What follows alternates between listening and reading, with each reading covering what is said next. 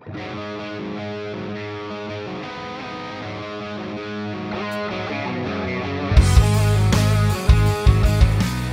and welcome to Joel Johnson's Money Wisdom. I'm John Stillman. That's Joel Johnson, certified financial planner and the CEO of Johnson Brunetti, the official wealth management partner of the Yukon Huskies. You can see him every weekend on Better Money on WFSB Channel 3 on the Saturday and Sunday morning news with Kara Sunland. Also, WCBV Channel 5 in Boston. You can see Better Money. He's written 8 of his own books. The Money Map is the most famous. Joel, always a pleasure, man. How are you? I'm doing great. I'm feeling really good. My kids are doing good. The family's doing well. So I'm going to take advantage of this particular time in the Johnson family household to say everything is going quite well, and I'm very grateful.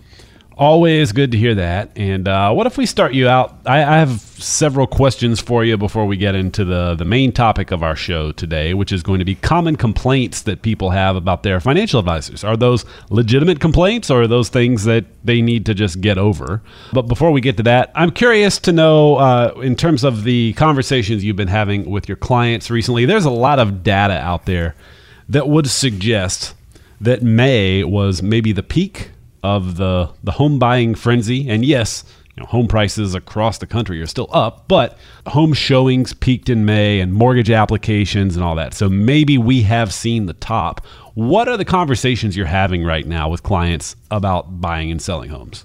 Yeah, it's interesting. Most of our clients, John, as you know, are within a couple of years of retirement, or they're already retired. And so we don't have a lot of discussion about people buying homes unless it's about their children. Many times it's about their children trying to find a home that's affordable in an area that they want to work in. But we do not have a lot of clients buying and selling homes. Now, that said, I will say that I don't see, we were just out to dinner with a few nights back, Wendy and I, and they had recently bought a place along the coast, and we were fortunate enough to buy a place along the coast here in Connecticut. And the market is still really hot along the coast in Connecticut, as I suspect it is in places like Rhode Island and Massachusetts. I don't know if that's just specific to vacation type or retirement type of homes, or it is across our Northeast region. But I will say I don't see any evidence locally of homes slowing down as far as home sales. We had a question in the mailbag that kind of relates to this because it's about the home. So let me go ahead and throw that at you now. This is from Bruce, who says, I'm thinking about putting in a swimming pool, or maybe I should say that my wife and daughter are campaigning very hard for a swimming pool. I question whether or not it's a wise investment because I don't think it would actually increase the value of the home by the amount it would take to install it. But if I do it, should I just take out a home equity loan to pay for it? Joel, I wanted to ask you this for 2 reasons. One, I'm curious just in your thoughts on the mechanics of how do we pay for something like that. But maybe more importantly, I'm curious about your perspective on how do we evaluate what makes a good purchase or a good investment, where it's the kind of thing where, yeah, maybe it doesn't increase the value of the home, but also we're going to enjoy it. We're just paying for enjoyment and entertainment. How do you make decisions on things like that? So I do not, in no way, shape, or form, make a decision like that based on the increase of the value of the home. Now, it is an investment, but it's an investment in your marriage and your relationship with your daughter. It's not, I would not measure it in the form of, am I going to get the money back out that I put into it? Because statistically speaking, you probably won't. So you just have to look at it, like you said, John, as, am I going to enjoy it? Is this, you pay for a vacation, you don't get a return on it, except you enjoy the vacation. I think you need to look at things like certain home improvements, and certainly installing a pool in your home is something where you're doing it to enjoy it. I would not bring into the calculation any type of return you're going to get, because there's a possibility, at least in the case of our home, that we bought almost 17 years we've been in the home now. When we put in a swimming pool, I don't think it increased the value, unless the right buyer comes along and looks at it and says, I'll pay a little extra for that, or it might sway them into buying the house. But for me to put a return on it, I don't think there is really a return on that pool. What about the mechanics of doing it? Is it okay to pull out a home equity loan, or what's the best approach there? Yeah, I think it's fine to do a home equity loan. In today's interest rates are so incredibly low. I just think, anytime I hear somebody, they're going to pull out a home equity loan, it's one thing if you could pay cash and instead you're doing a home equity loan, or maybe you could pay for half of it and instead you're doing a home equity loan. But if you don't have any cash, any emergency money, anything like that, and you have to do a home equity loan to build a pool or do some kind of a large purchase, I would question the fact whether you should even make that purchase or not. So, again, I think doing a home equity loan for something big like a pool, it's going to cost a lot of money if that's an in-ground pool. It should be, well, I can do a home equity loan or I can pay cash. It shouldn't be, I can't pay anything and I've got to do a home equity loan. That would make me question whether the person should actually spend that kind of money. Very interesting. All right. So thanks for answering that, Joel. Bruce, hope that helps you. And I said we were going to talk about some common complaints that people have about their advisors. Joel, I want you to tell us if this is a legitimate complaint that somebody might make, or maybe it's just something they need to communicate better or something. Like, as an example, we'll sometimes hear people say, my advisor just takes too much risk. Is that a legitimate complaint, or is that just sort of the nature of investing? Well, I think that's a valid complaint, because whether or not the advisor is taking too much risk, the client should not feel like they are. And so I think that's a legitimate complaint. Now, maybe the advisor's done a poor job of explaining the portfolio that the advisor has set up for the client. I don't know the answer to that, but the client should not feel that way. And so is the advisor taking too much risk? Maybe, but the bigger problem there is the communication. The advisor either isn't taking too much risk and hasn't communicated with the client very well, or the advisor is taking too much risk and is not listening to the client. So there is definitely a problem if the client is feeling like the advisor is taking too much risk. Do you find where you have folks come in to visit with you and you find that they have way too much risk for their age, whether they realized it or not? Yeah, as a general rule, when people come in that are working with other advisors, or even maybe they're managing their own money inside their 401k, as a general rule, people are taking more risk than they have to, and more risk than they realize. Let me just dig into those two topics for a minute. More risk than they realize, just because many times what is familiar feels less risky. And so if they've owned certain mutual funds for a long period of time, or they're just, used to everybody owning certain funds within the 401k, or they recognize the names of the funds and so on, it's easy because of this familiarity bias that we all have as human beings to feel like we're not taking as much risk as we really are. The other thing is, a lot of people have done a great job saving. They're in better shape than they think they are, and they don't have to take risk. So there's a lot of people that feel like they have to take risk to catch up or to be okay, and they really don't. So twofold answer there. One is most people are taking more risk than they have to, and more people are taking more risk than they realize. And this is a big problem, because sooner or later this market's going to drop. It always does. Look back at history, 20%, 30%, 40%. Don't be surprised when it happens. Don't listen to people that are surprised when it happens. That's just the normal inhaling and exhaling of an economy and of markets. And when it does, you want to ask yourself the question, number one, do you need to take the kind of risk that exposes your portfolio to that big of a drop? And number two, if you're working with an advisor, are they protecting you against that? It's important they have protection against the big market downturn. And I'm not talking about hiding all the money in the bank. I'm just saying, are you protected in a way where you still get the return that you need to be okay for retirement, but you're not taking so much risk it puts you in a situation where either you have regrets when the market goes down, maybe there's now a problem if you have a spouse or a partner, you're arguing about, what could have been done before you lost the money. You don't want to put yourself in that position. And again, most people, at least that we talk to, that are listening to this program, have done a good job saving. Here's a aha moment for you. People that don't do a good job with their own money do not listen to this program. They just don't listen to financial programs. They're watching The Bachelor or whatever they're doing. No offense to those that watch The Bachelor. But people that are doing a good job with their money are constantly trying to learn about money. And most of you have saved plenty of money for retirement. It just needs to be managed correctly. I'm very intrigued by something you said there. You said that sometimes the familiar feels less risky. And I bet that's true not just with your investing life, right? But, do I take a chance and start this business? Well, no, I'm just going to keep the job I have. That's familiar. Or maybe should I just change jobs? A little bit of a risk. Well, maybe keeping the job you have is more of a risk, but because it's familiar, that seems less risky. Really good point you make there. Yeah, there's been amazing books written recently just on different biases that we have. They're called cognitive biases. They're deep in our psychological makeup, and sometimes they go way, way back to, primitive times when every reaction was, how can I eat enough and how can I survive? How do I keep the tiger away and how do I find enough food? And, those things run pretty deep. And especially as our society moves away from a risk-taking society to a safety-driven society, and that's not everybody, but certainly you can look back at the last couple of years, we are driven a lot more by safety than we used to be, or by the perception of safety, that people get very comfortable with the familiar. And there are other biases too, but that's a big bias, and it lulls people to sleep when it comes to their money. They think, well, gee, if everybody owns XYZ mutual fund or everybody owns Tesla stock, it must be okay. And the smart people on Wall Street are saying, well, if everybody's going in this direction, they're probably wrong. And so there's this different attitude between the professional investors and the individual investors. And what is familiar can sometimes be the biggest risk. Well, on that note, Joel, if somebody isn't really sure what kind of risk they have in their investments right now, and they're trying to figure out how much, first of all, they have, and then how much they should be taking moving forward, give us an idea of how that gets uncovered when they come in for their Money Map retirement review.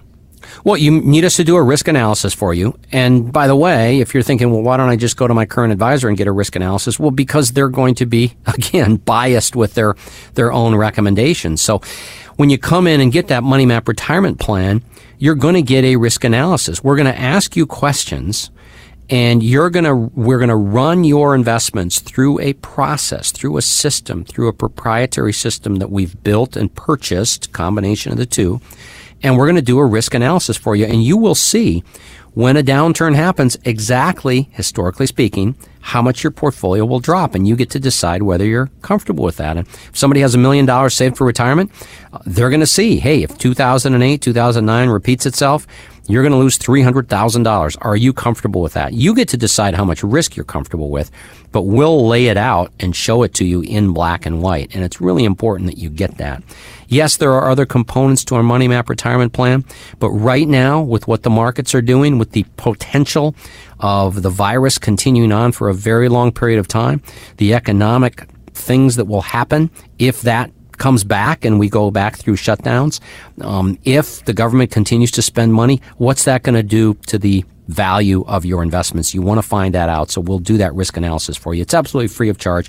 You just come in, you get your Money Map retirement review. We sit down with you, get to know you a little bit, and we will deliver in your hands that report that is a risk analysis. It'll show exactly what you're doing right now, how it would have performed over the last 3 or 4 different financial crises, and then you get to be the judge whether it makes sense to continue on the path that you're on. So just give us a call, 1-800-705-1232. Once again, that's 1-800-705-1232. Don't pass this up. Make sure you have in your hands that custom risk analysis that we can run for you, so you know, number one, are you on the right track? Do you have to take the kind of risk that you're taking? And are you even comfortable with the risk that you're taking? So if you'd like to get that Money Map retirement review for yourself, the number to call right now, 800-705-1232. That's 800-705-1232. No cost, no obligation to come in for that review. As Joel described, you'll get a much better understanding of how much risk you have right now. Compare that to what you should be doing for your age and timeline until retirement. And then that'll give you some clues as to how you should be investing moving forward. 800-705-1232 is the number to call. 800-705-1232. You're listening to Joel Johnson's Money Wisdom. Joel is a certified financial planner and the CEO of Johnson Brunetti, the official wealth management partner of the Yukon Huskies. Joel, let's continue along this conversation we're having about common complaints that people have about their financial advisors.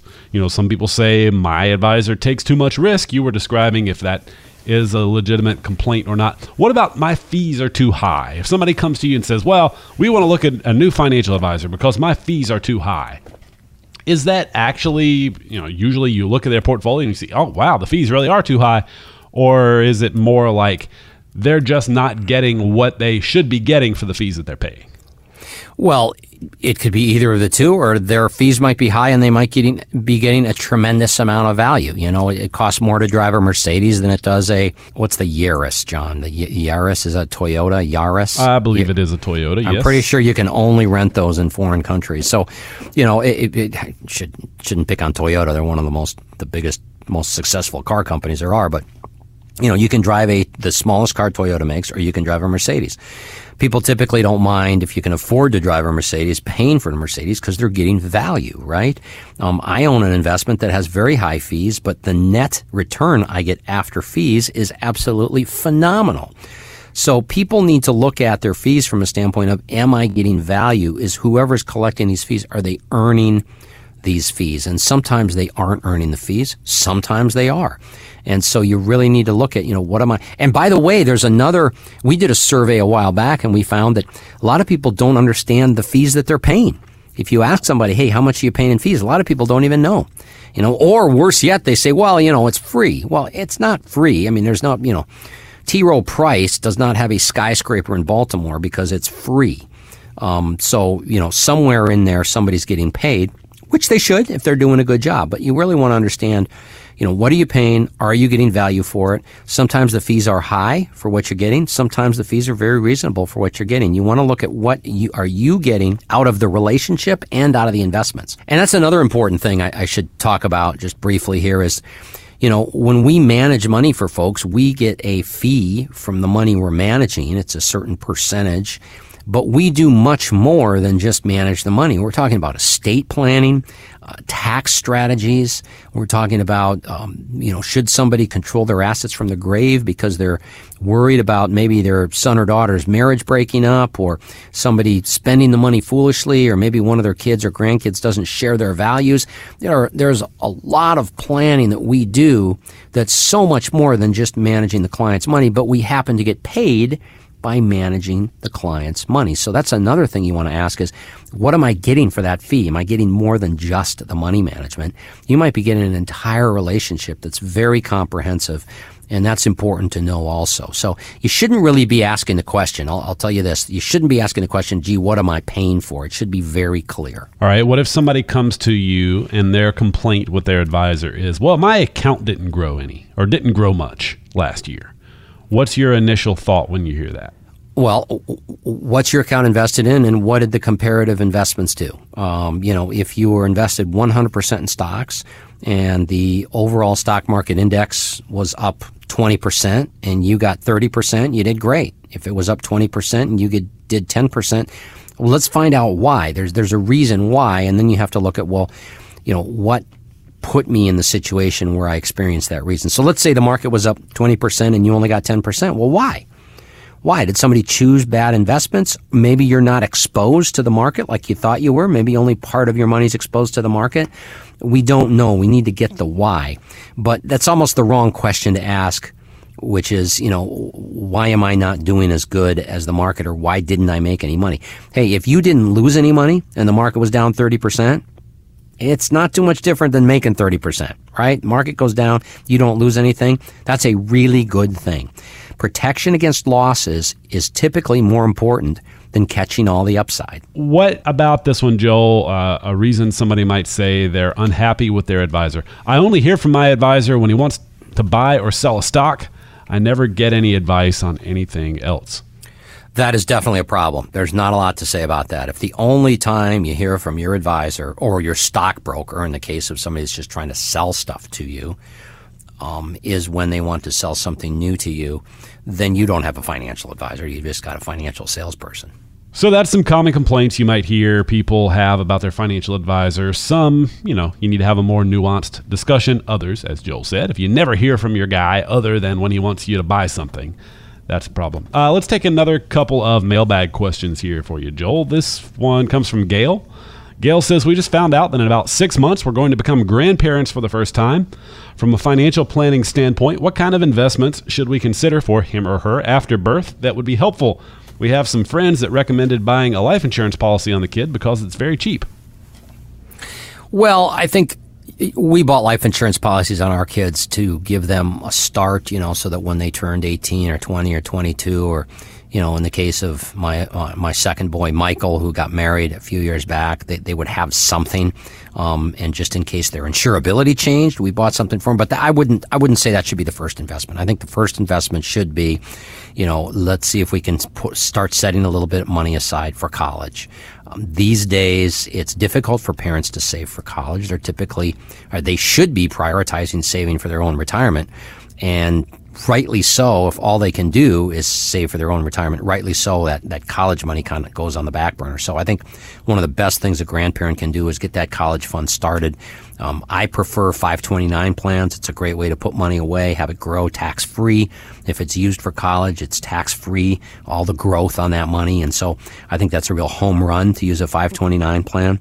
But I would focus on saving for that grandchild's college. And remember, you can always do something for a little while and then do something else. I would not have the first investment be the life insurance. Interesting. All right. Last question from the mailbag today is from Carl, who says, help me out here. I feel like the stock market is due for a correction, so I'd like to move some money out of stocks, but bonds are pitiful right now. Cash is bad because of inflation. I've never been a big believer in gold. Where am I supposed to put money right now? Well, you didn't say Bitcoin, and I don't have any money in Bitcoin. Let's just leave it at that. I don't have any money in Bitcoin. I can put my money wherever I want, and I don't own any Bitcoin. Not saying it's bad. I'm just saying I don't own any.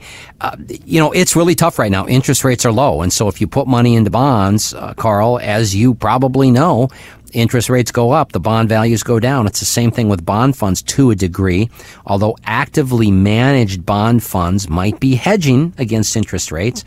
But still, I own, and my wife, because I'm managing her money and she's a little more risk averse than I am, owns certain bond ETFs, and the interest rate isn't that great unless you're taking a lot of risk. So bonds are pretty tough right now. Cash is pretty much a guaranteed way to lose money or go backwards.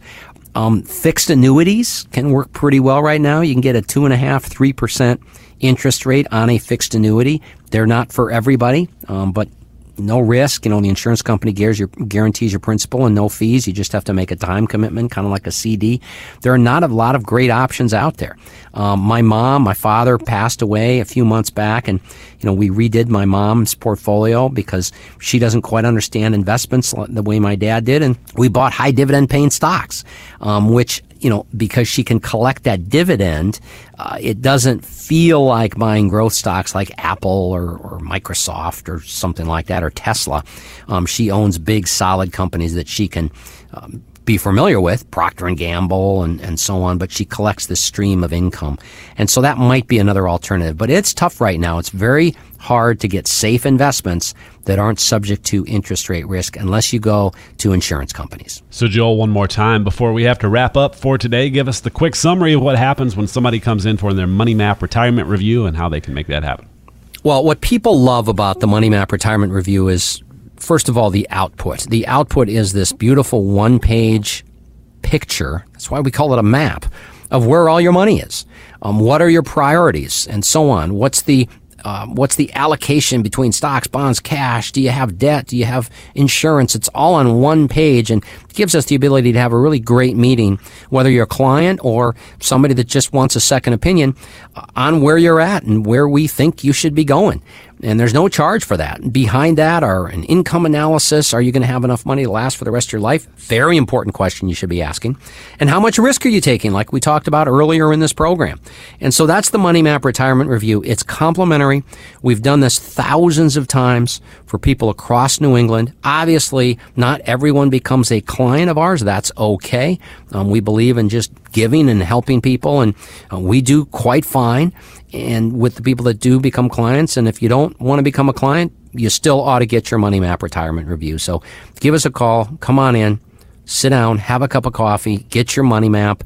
Again, it's free of charge, but you will be really happy when you see what comes out of this visit with us and how you can apply it to your financial future. So give us a call, 1-800-705-1232. Somebody will call you back on Monday to set up a time for you to come in and visit. So call us now, 1-800-705-1232. Again, 800-705-1232. No cost or obligation to come in for your Money Map retirement review. 800-705-1232 is the number to call. Thanks as always for tuning in to Joel Johnson's Money Wisdom. We'll talk with you next week. Same time, same place. Have a great one. Money Wisdom is sponsored by Johnson Brunetti, investment advisory services offered through JB Capital, LLC, a registered investment advisor. Insurance products offered through JN Financial, LLC. Johnson Brunetti is a paid sponsor of the Yukon Huskies athletic program. Better Money is sponsored by Johnson Brunetti.